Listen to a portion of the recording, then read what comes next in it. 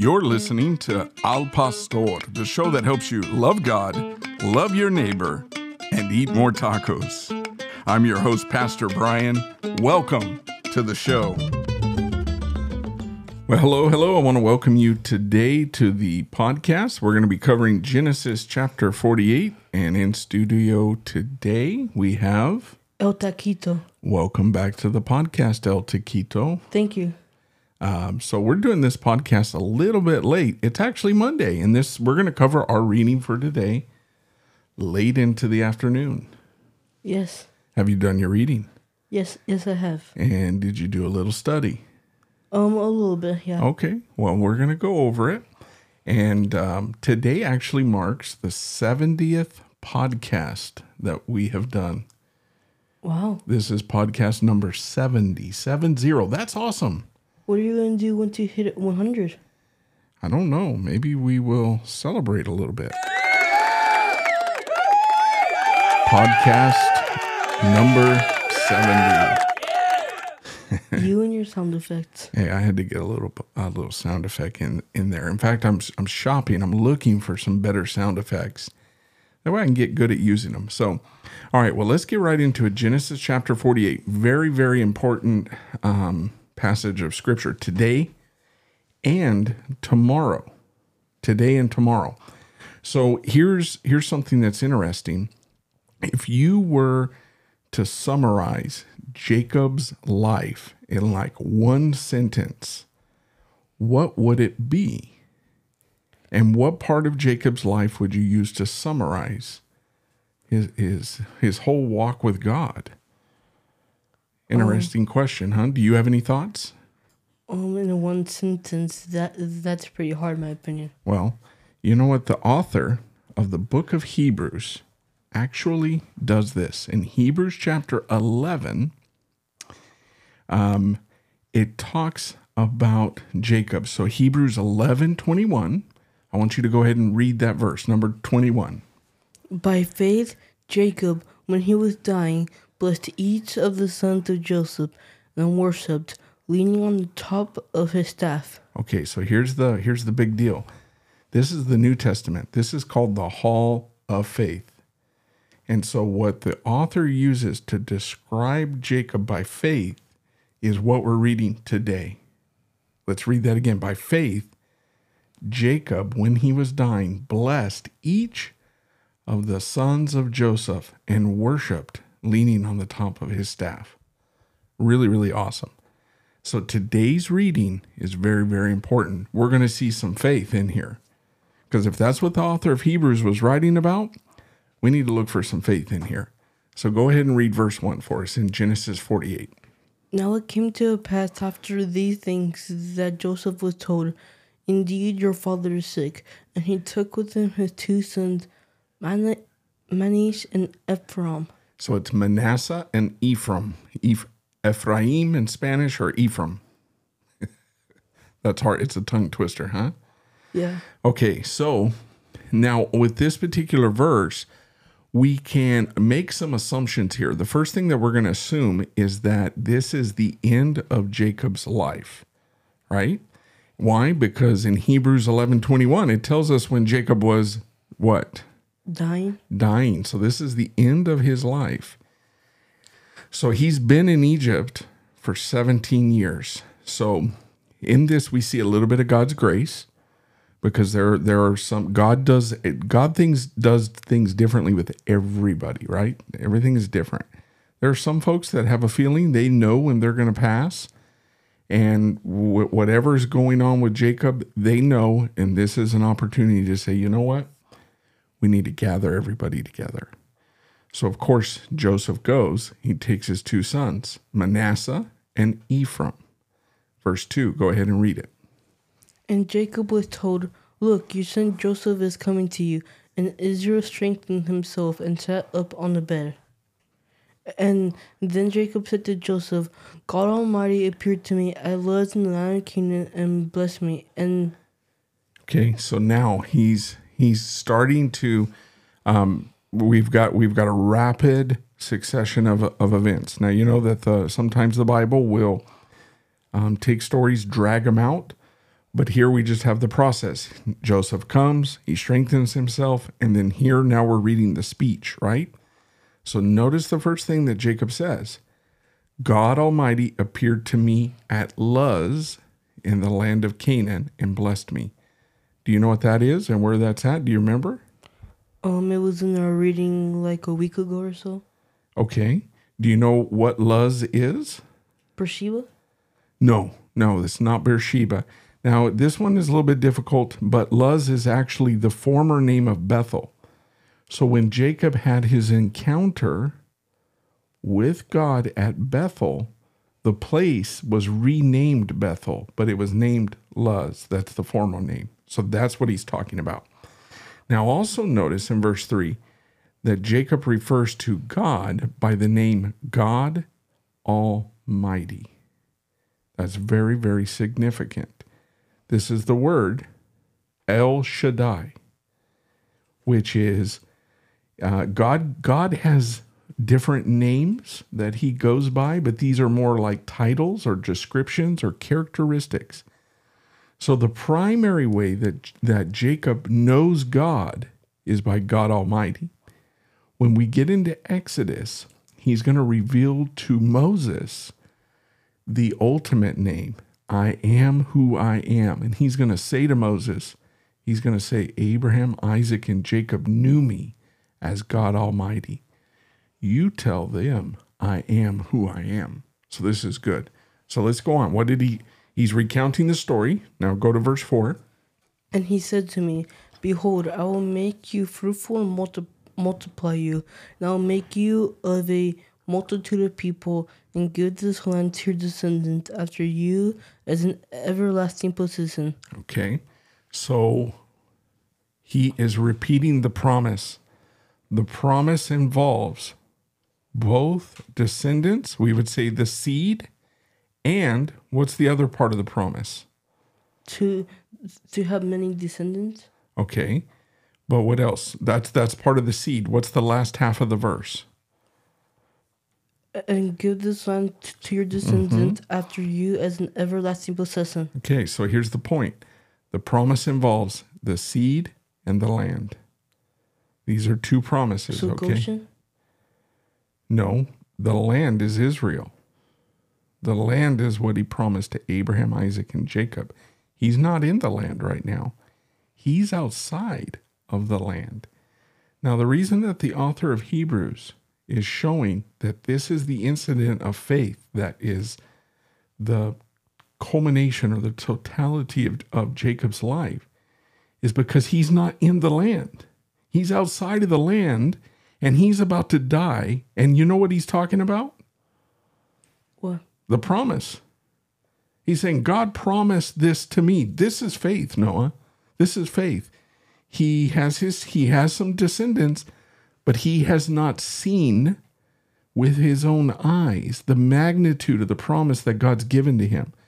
Because look again at verse 4. He says, I will make you fruitful and multiply you and make you a multitude of people. Is he a multitude of people yet? No. By his standards, no, he's not. He's got a big family, right? I mean, that's a big family. He's got 70 folks that came in. But the word for multitude is a big number. So wrap your head around this. He has not seen with his eyes the fulfillment of the promise, and he's not even in the land, and he's about to die outside of the land. And what's he talking about? The promise, right? Here's a verse. Hebrews 11:1. Read that for us. Now faith is the substance of things hoped for, the evidence of things not seen. So faith is the substance of things hoped for, the evidence of things not seen. This is a definition of what we're reading right now, is faith. Okay? So, verse 5, and he says, and now your two sons, Ephraim and Manasseh. I know, I was thinking in Spanish, I'm like, Ephraim and Manasseh, who were born to you in the land of Egypt before I came to you in Egypt, Notice what he says. Are mine he as says? Reuben and Simeon, they shall be mine. So why is he saying Reuben and Simeon? Because they're the two oldest. Okay, so here's what he's saying. He says, these two boys are mine. This is him adopting Joseph's sons for the purpose of inheritance. So what he is doing is he is giving Joseph a double portion. He's giving him the inheritance of the firstborn. That's what he's doing. And he's saying, your two children are going to receive a double portion. But not only that, they're mine on this day. I'm adopting them. And they are going to have equal rights, just like Reuben and Simeon. So pretty much they're like equal with Reuben and Simeon in that sense. Yeah. I mean, Reuben and Simeon are the uncles of Ephraim and Manasseh. But now they're going to be in the status same level. Of inheritance. So he says, your offspring whom you beget after them shall be yours. They will be called by the name of their brothers in their inheritance. So it's just these two. He says, but as for me, when I came to Paddan, Rachel died beside me in the land of Canaan on the way. When there was a little distance to go to Ephrath, I buried her there on the way to Ephrath, that is Bethlehem. Verse 8, then Israel saw Joseph's sons, and he said, who are these? And then Joseph said to his father, they are my sons whom God has given me in this place. And he said, please bring them to me and I will bless them. Now, sometimes people get hung up on this because I told you, how long has Joseph been in the land? Or how long has Jacob been in Egypt now? 17 years. 17 years. Do you think this is the first time he's meeting his two grandsons? Possibly. Well, is it possible? Sure. But is it likely? No. So he's not saying, who are these? We have two answers to this.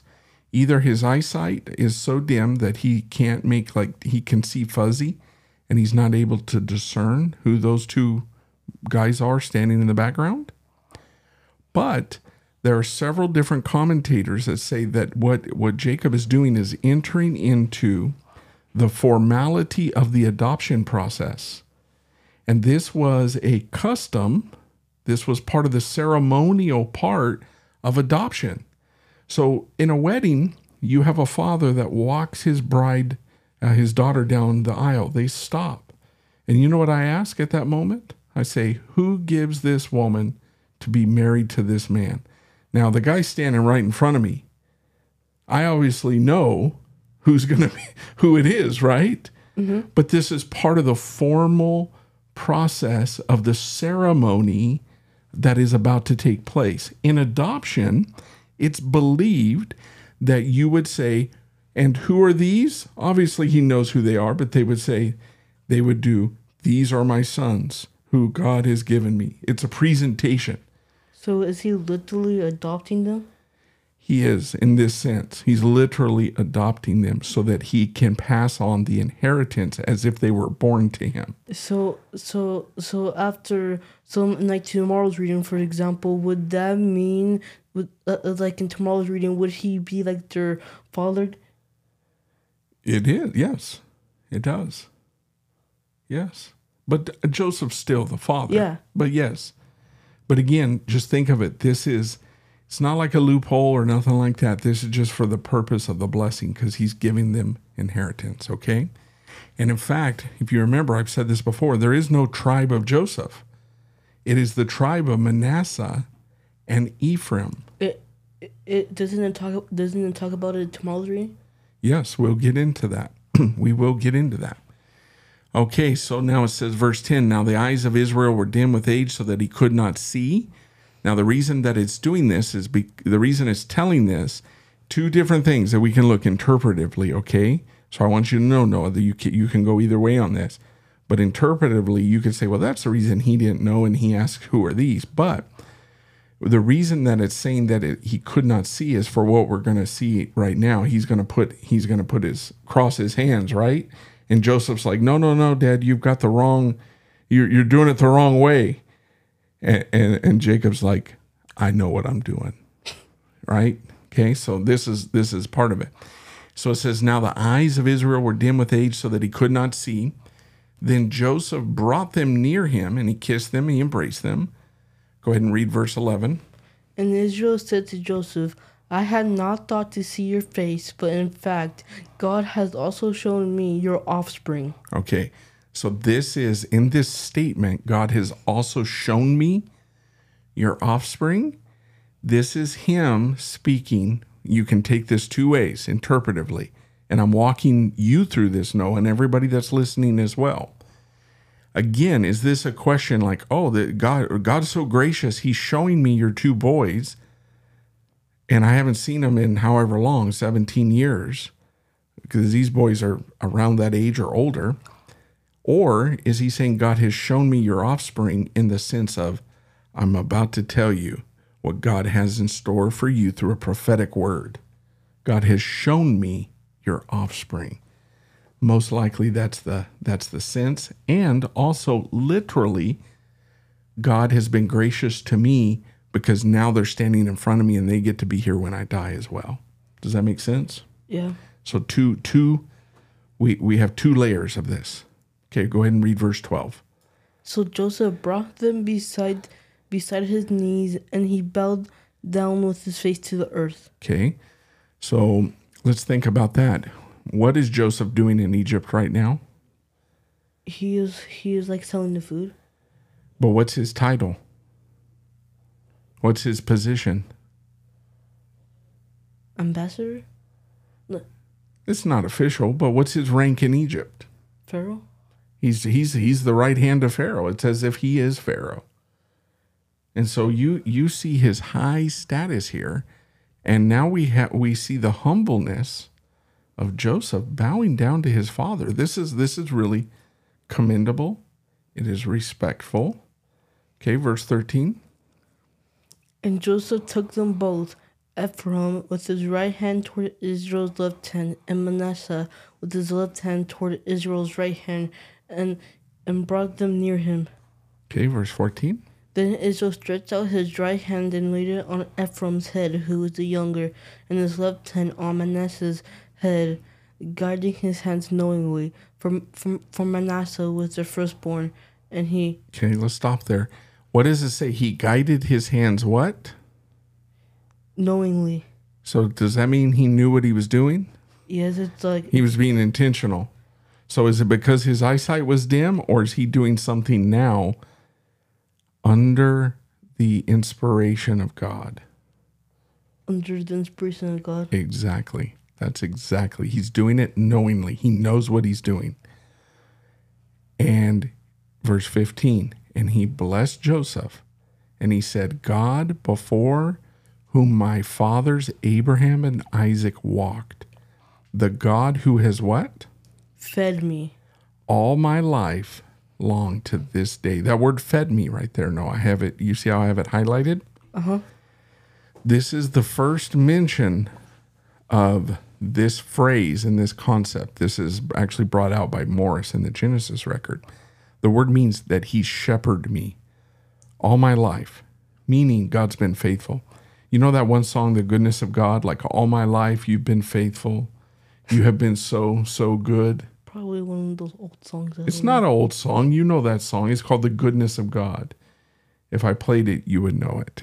It's just I'm not going to sing it. I'm not good with the names of songs. Neither am I. I can't tell you. I can just tell you some of the lyrics. But this is a good song. It's called The Goodness of God. But this is what he's doing. He's testifying. So the God who has shepherded me all my life long to this day. And then now notice verse 16. Read that first line. The angel who has redeemed me from all evil. This is super interesting. Sometimes people get hung up on this because he says the angel. Notice it's the angel who has done what? Redeemed. How can an angel redeem someone? Did you know only God in this sense can redeem someone from evil? So what is he saying there? Do you know who the angel is? God. It's Jesus. That's the reference. Wait. Yeah, isn't it Jacob who wrestles with Jesus, the angel?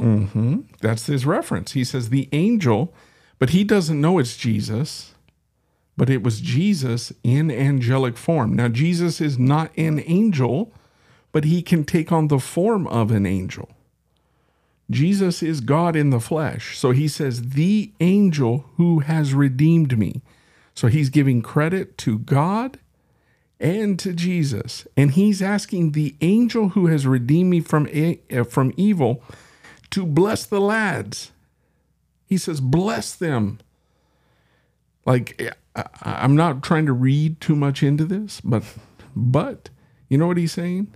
He's laying hands on them and he's saying, in Jesus' name, bless them. Because he says, look, to the angel who has redeemed me, bless them. In the name of Jesus. Exactly. And then he says, let my name be named upon them. Do you know what that means? No. Let my name, let my reputation, my character. That's what the name is. Let my name. Like you have a name. You are known for something. Let my name be named upon them. And what name is he referring to? Israel. Not Jacob, Israel. Correct. And then he says, in the name of my fathers Abraham and Isaac, and let them grow into a multitude in the midst of the earth. Go ahead and read verse 17 now. Now when Joseph saw that his father laid his right hand on the head of Ephraim, it displeased him. So he took hold of his father's hand to remove from Ephraim's hand to Manasseh's head. Okay, and then verse 18, and Joseph said to his father, not so, my father, for this one is the firstborn. Put your right hand on his head. Now, what's Joseph doing? Joseph is assuming that his dad wants to follow the law of what's known as the primogeniture. And Joseph is also assuming that it was by mistake or something. It is. Maybe he's chalking it up. His eyesight's dim, and maybe he just doesn't know. And then now notice verse 19. Go ahead and read it for us.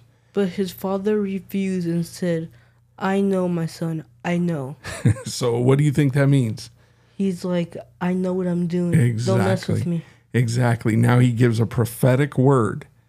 Go ahead and read the rest of 19. He also shall become a people, and he also shall be great. But truly his younger brothers shall be greater than he, and his descendants shall become a multitude of nations. That's awesome. Okay, verse 20. So he blessed them that day, saying, by you Israel will bless, saying, may God make you as Ephraim and Manasseh.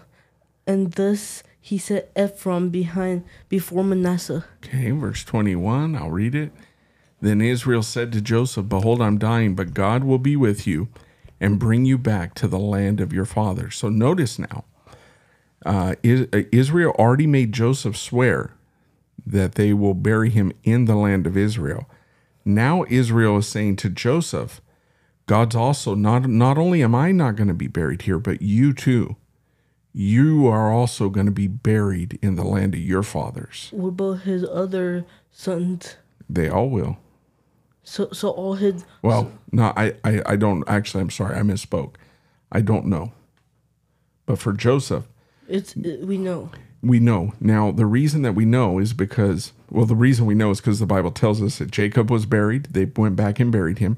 Jacob is a representation of the nation. Now he's passing on to Joseph the right of the firstborn. Now Joseph is a representation of the nation, and then that name will be carried on to Ephraim and Manasseh, right? But in particular, it's going to be Ephraim. So now, verse 22, moreover, I have given you one portion above your brothers, which I took from the land of the Amorite with my sword and bow and my bow. Now this word portion, he says, I have given you one. You know what this word is for portion? I'm going to pull it up. Bible word study. Here's the word right here. And let's play it. Shechem. Can you tell what it means? It's the word Shechem. You know the first piece of property that he purchased when he came into the land? Oh, no. Was a place at Shechem. He came in and bought a piece of property. Do you know where Joseph's going to be buried at? Shechem? In Shechem. There you. How'd you figure that out?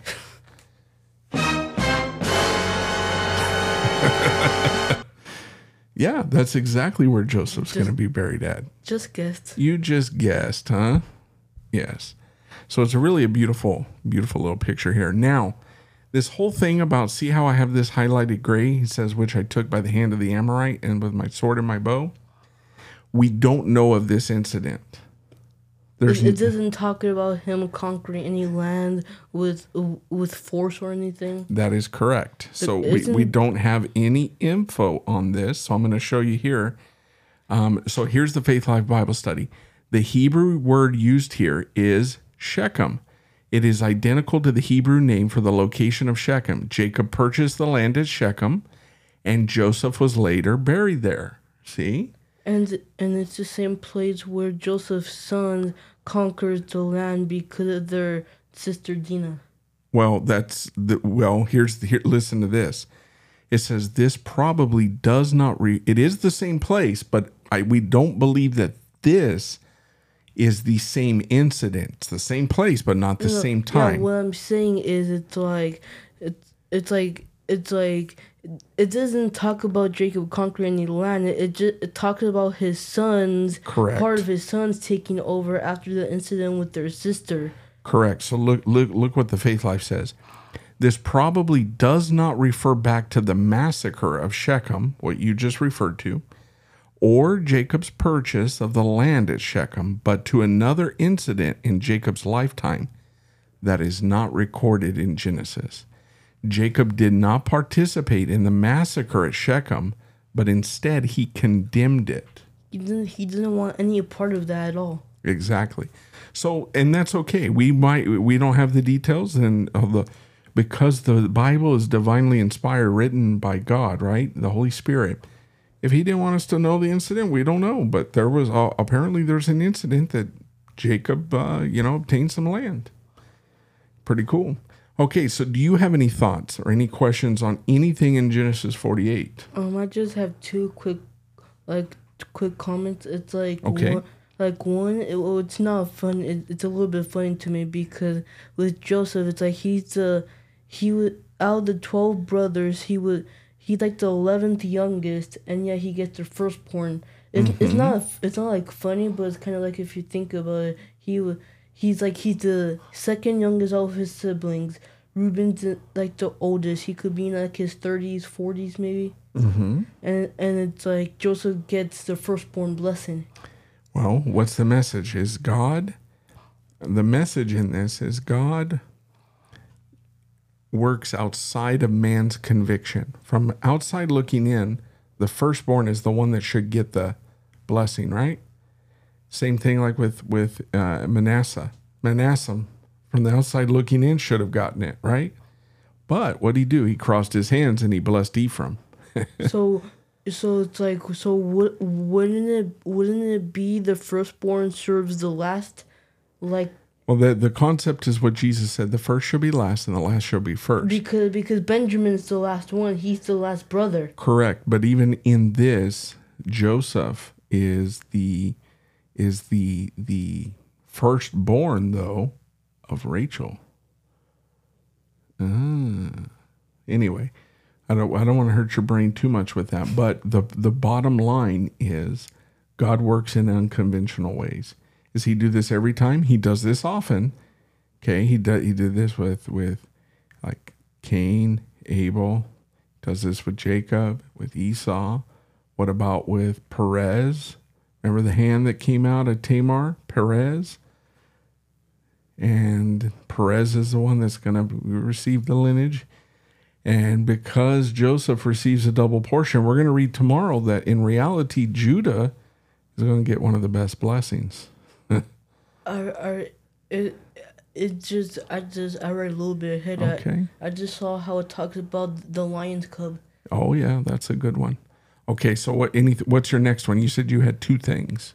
Yeah, I personally think that Manasseh and Ephraim, that during like their early 20s maybe, That's just my opinion. Like I think It very well could be. it's like yeah. it's like I think they're in like their young 20s. Mm-hmm.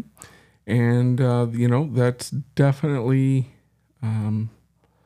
would be a good guess. I'll put it that way. Because it talks about how his son, because aren't his son the born while, because when his brother comes to Egypt to buy stuff, didn't it say how his sons are born before then? Mm-hmm. Correct. So you would be correct. So yeah, that's a great opinion. So earlier I said this is episode 70.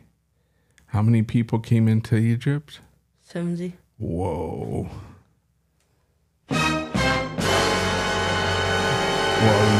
Well, what do you know? Isn't that interesting? We better end it there, huh? Yeah. All right, folks. Well, those of you that are listening, if you have any thoughts, questions, or comments, please let us know. Reach out to Al Pastor or El Taquito. We'd be happy to pray with you, talk with you, anything that you need. We'll see you on the next episode.